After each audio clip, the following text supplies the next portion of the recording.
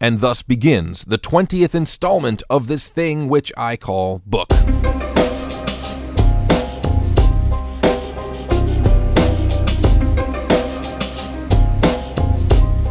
Welcome back to Book, a Bible podcast for everybody. I'm Josh Way. If you're joining us for the first time, the premise of the show is simple: an honest and open-minded exploration of the actual contents of the Judeo-Christian Bible, with special attention to the history which produced the text and the literary form and the meaning of the text itself. Here is a very brief recap of where we've come so far.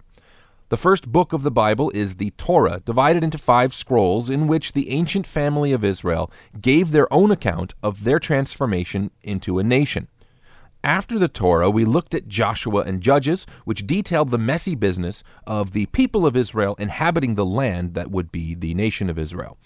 Ruth and Samuel told how Israel went about choosing kings, and Kings and Chronicles gave 2 very different perspectives on the national period and the performances of those kings.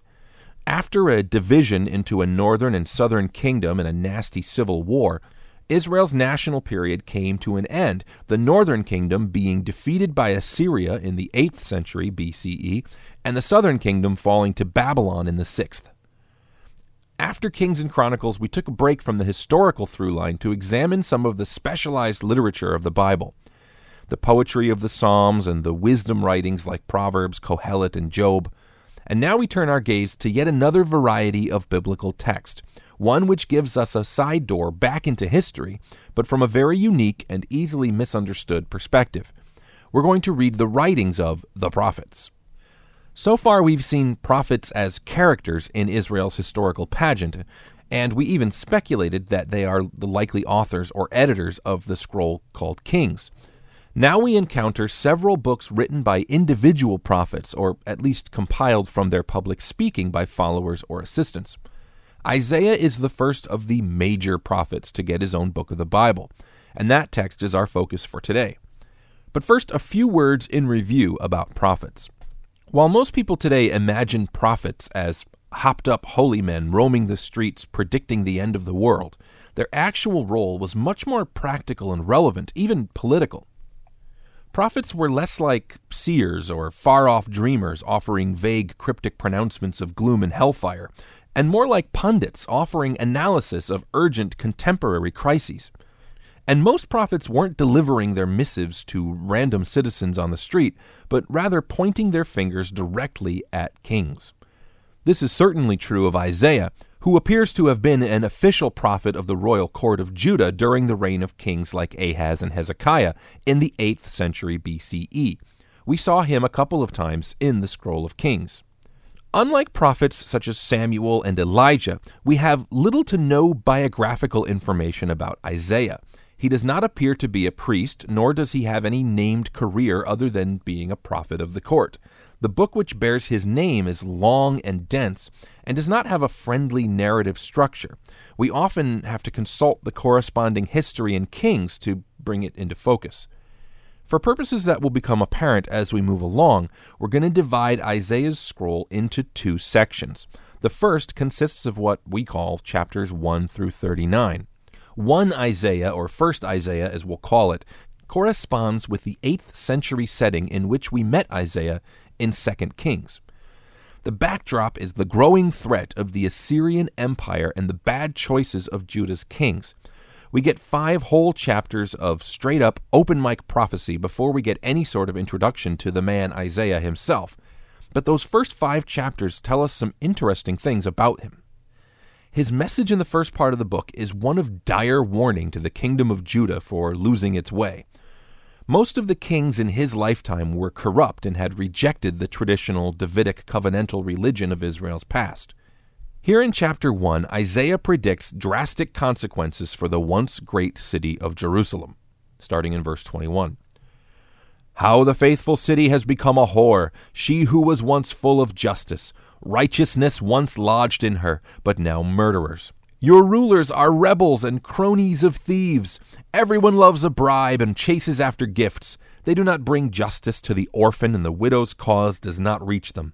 Therefore the Lord declares, the Lord of hosts, the mighty one of Israel, I will get satisfaction from my enemies and avenge myself on my foes. Zion shall be redeemed by justice, and those in her who repent by righteousness. But rebels and sinners shall be crushed together, and those who forsake the Lord will perish. But Isaiah is not simply a crank calling down fire and brimstone on all the corrupt fat cats. The second thread running throughout the first section of Isaiah is a salient hope that Judah will be restored to its former glory. This is from chapter 2, starting in verse 2. It shall come to pass in the latter days that the mountain of the house of the Lord shall be established as the highest of the mountains, and shall be lifted above the hills, and all the nations will flow to it. And many peoples shall come and say, Come, let us go up to the mountain of the Lord, to the house of the God of Jacob, that he may teach us his ways, and that we may walk in his paths. For out of Zion shall go the law, and the word of the Lord from Jerusalem. He shall judge between the nations, and shall decide disputes for many peoples. And they shall beat their swords into plowshares, and their spears into pruning hooks.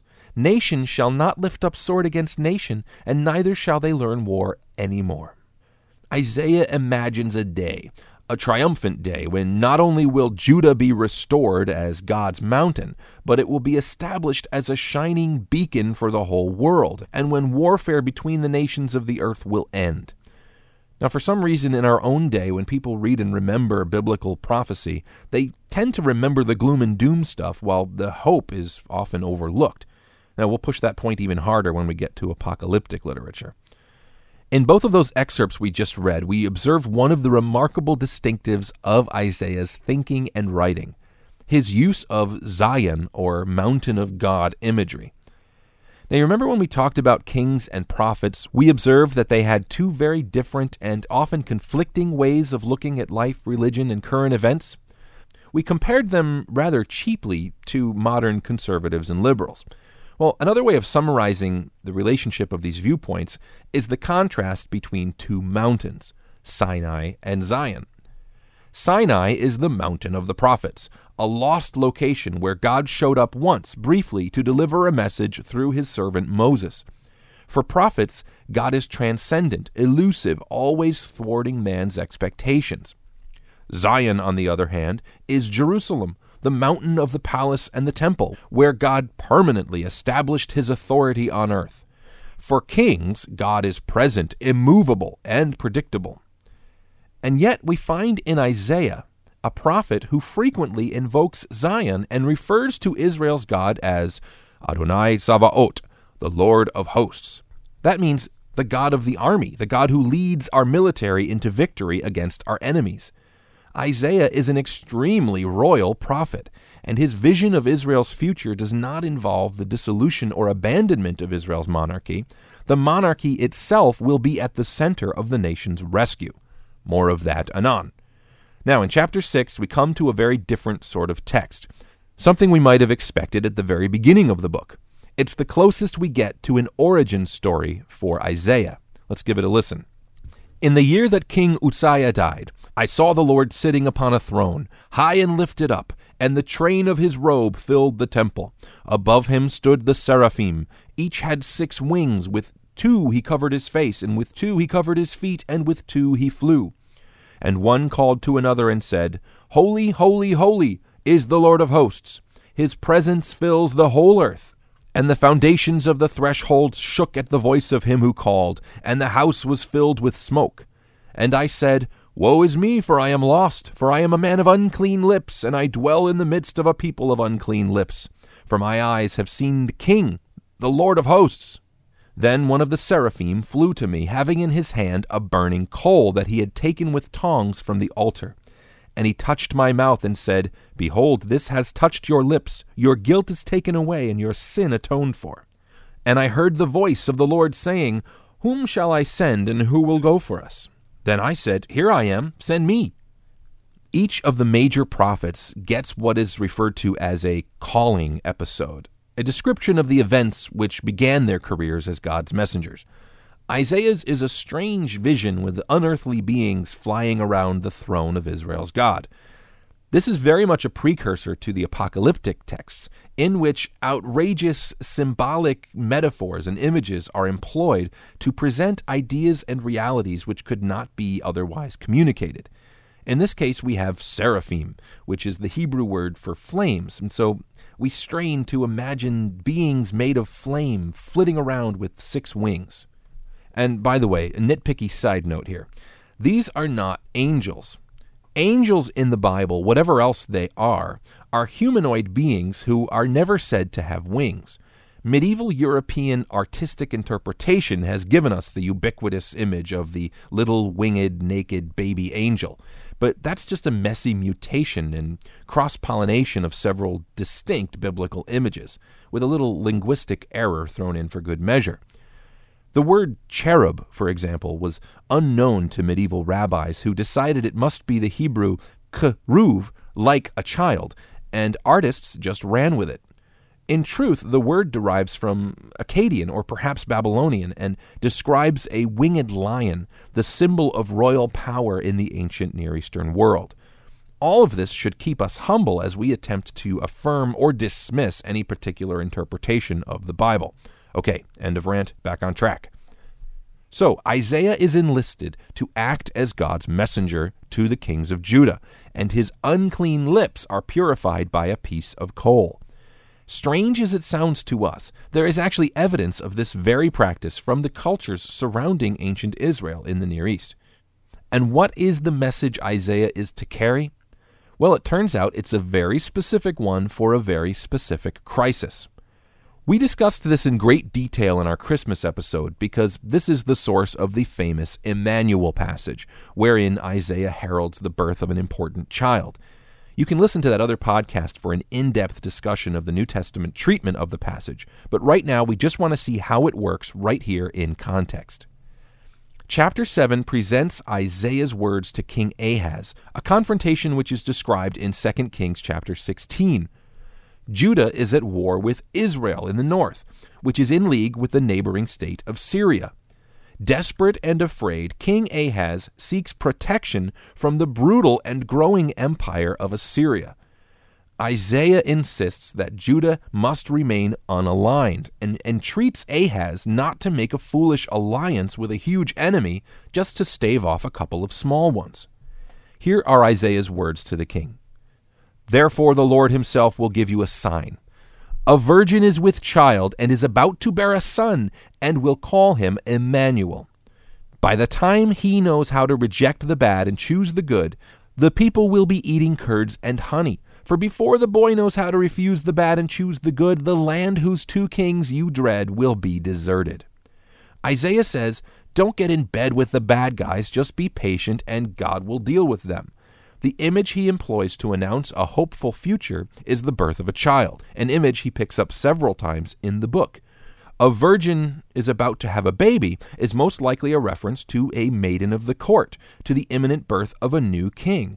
Once more, Isaiah's royal theology is showing. There is hope in a new king, hope that he won't be as cowardly and reckless as Ahaz. Now, lest we doubt that Isaiah's prophecy is meant first and foremost for his own moment in time, he repeats it again in similar language in chapter 8. Here in verse 3, I was intimate with the prophetess, Mrs. Isaiah, and she conceived and bore a son. And the Lord said to me, call his name Maher-shalal-Hashbaz, which means make haste to the plunder. For before the boy knows how to cry, my father or my mother, the wealth of Damascus and the spoil of Samaria, that's Israel and Syria, will be carried away before the king of Assyria. And wouldn't you know it, Isaiah is proven to be right, according to the accounts of 2 Kings. The next king is Hezekiah, a sensible and faithful king, and in his lifetime both Israel and Syria are devastated by Assyria, and yet Assyria fails to conquer Judah. Isaiah goes on to proclaim in a famous passage from chapter 9 more hope for Israel's imminent and distant future, once more employing the hopeful specter of childbirth. The people who walked in darkness have seen a great light. Those who dwelt in a land of deep darkness, on them has light shone. You have multiplied the nation, you have increased its joy. They rejoice before you as with joy at the harvest, and they are glad when they divide the spoil. For the yoke of his burden and the staff of his shoulder, the rod of his oppressor, you have broken as on the day of Midian. For every boot of the tramping warrior in battle tumult and every garment rolled in blood will be burned as fuel for the fire. For to us a child is born, to us a son is given, and all authority will be on his shoulders. And his name will be called Mighty God is a Wonderful Counselor, the Everlasting Father is a Peaceable Ruler. Of the increase of his government and of peace there will be no end, on the throne of David and over his kingdom, to establish it and uphold it with justice and with righteousness from this time forth and forevermore. The zeal of the Lord of hosts will do this. This is another popular messianic text, and we'll have a few words to say about Messiah later in the podcast and more so in future shows. For now, this is more typical Isaiah. God is going to rescue Israel and turn things around, and he will not do this in spite of Israel's throne and Israel's kings. He will accomplish this through the monarchy itself. The rest of Isaiah's first book consists of some sharp warnings against wayward Judah and its enemies like Assyria, Babylon, Philistia, Moab, and others, peppered with hopeful anticipation of the vindication of David's family, the rightful kings of Judah in Isaiah's eyes. Now, Isaiah even predicts, or perhaps responds to, the Assyrian defeat and exile of the northern kingdom of Israel, promising that, quote, a remnant shall return. At the same time, he predicts a similar fate for Jerusalem should its current kings not change their ways. Then, in chapter 40, something happens. There's a palpable change in tone and orientation, and then I take a drink. The historical backdrop and central message of Isaiah himself seems to shift. This is why we are identifying two different books of Isaiah, though our Jewish and Christian Bibles do not make any such division. While chapters 1 through 39 overflowed with warning and hope in the face of the 8th century crisis of Assyrian aggression, chapters 40 through 66 seem to bear a different message for a different time. This is from chapter 40. Comfort, comfort my people, says your God. Speak tenderly to Jerusalem and cry to her that her warfare is ended, that her iniquity is pardoned, that she's received from the Lord's hand double for all her sins. A voice cries, in the wilderness prepare the way of the Lord. Make straight in the desert a highway for our God. It becomes clear as we read on that the crisis behind these chapters is no longer the fear of Judah in the face of the Assyrian threat, but the sorrow of the citizens of Judah who have been dragged off to exile in Babylon. Isaiah is preaching comfort to the people after the fall of Jerusalem, some 200 years after the Assyrian threat dissolved. This presents a potential problem for our reading of the book. Did Isaiah, after addressing the crisis of his own day, look into the future and predict the rise of Babylon, the destruction of Jerusalem, and the exile? Or did someone else write the Babylon material under his name?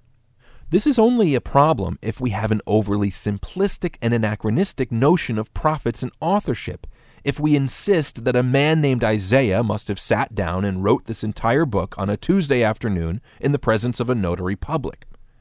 The reality is that Isaiah the man, whoever he really was, didn't necessarily write any of this material. It's possible, perhaps likely in this case, that Isaiah's words and ideas were captured and recorded by a group of students, personal disciples of the prophet.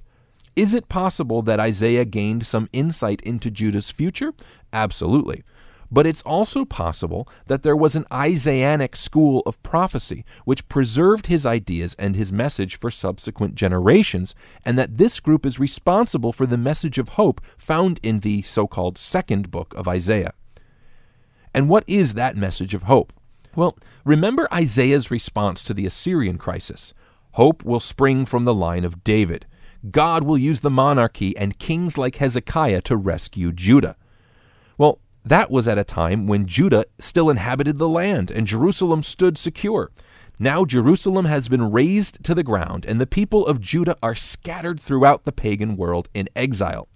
Appeals to Zion and kings and Jerusalem are tragically pointless. The author of Isaiah must find new and innovative words of hope in these devastating new circumstances. Among the words of comfort and encouragement, an interesting new thread develops. Chapter 42 begins like this. Behold my servant, whom I uphold, my chosen, in whom my soul delights. I have put my spirit upon him. He will bring forth justice to the nations. Isaiah imagines a mysterious servant who becomes a central presence throughout the rest of the book. This is chapter 53.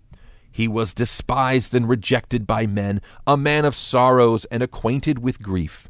And as one from whom men hide their faces, he was despised, and we esteemed him not. Surely he has borne our griefs and carried our sorrows, yet we esteemed him stricken, smitten by God, and afflicted. But he was wounded for our transgressions, he was crushed for our iniquities. Upon him was the chastisement that brought us peace, and with his wounds we were healed.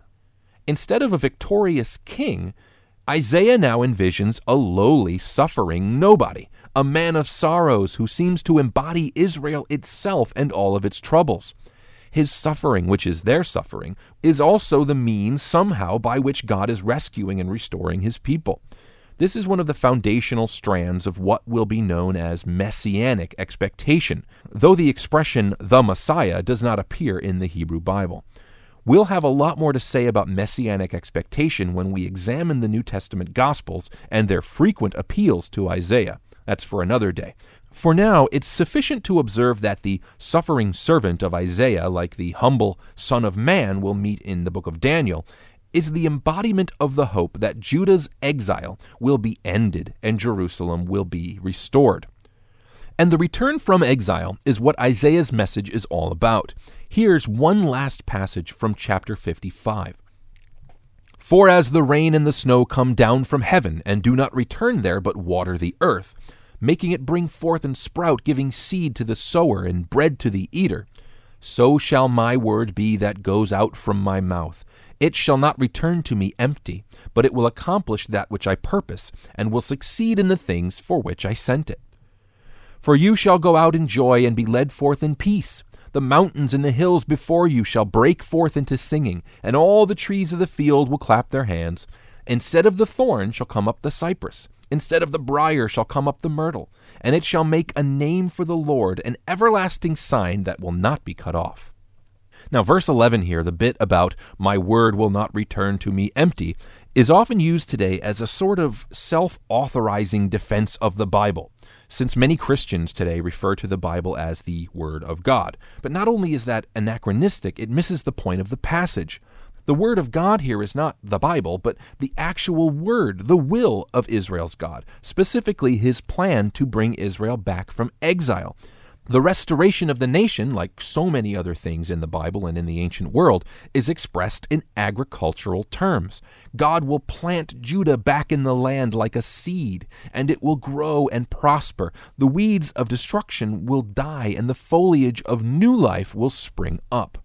Now, there's a lot more we could say about Isaiah, but let's wrap up our discussion with some concluding observations. Questions about authorship and New Testament invocations have dominated modern discussions about Isaiah. I hope that in our overview, we've allowed the original voice of the text to be heard. Whatever else Isaiah or his students might have been saying about the near or distant future, the primary message is clear. Hope for people hurting right now. Hope for the people quivering in the shadows of a violent empire. Comfort for those dragged from their homes into forced exile. We do well to remember that texts like Isaiah were not written to fuel theological debates in future millennia, but to answer true human suffering in the present. Next, we'll look at the other two major prophets of Israel, Jeremiah and Ezekiel, both offering their own responses to the horrors of exile, one at home in devastated Jerusalem and one in the strange land of Babylon. The literature they produced is harrowing and beautiful. This has been Book, a Bible podcast for everybody, and I have been Josh Way. If you enjoyed this podcast, I urge you to share, like, tweet, tweak, cleep, blog, tumble, stumble, bumble, chumble, and flooze it to your online friends and family. If you have any comments, questions, or constructive feedback, you can email me at book@joshway.com. You can also leave a voicemail at 801-760-3013, and I'll try to answer it right here on the podcast. Read the book blog and find more content at book.joshway.com. That's going to do it for me, Bible pals. I will catch you next time.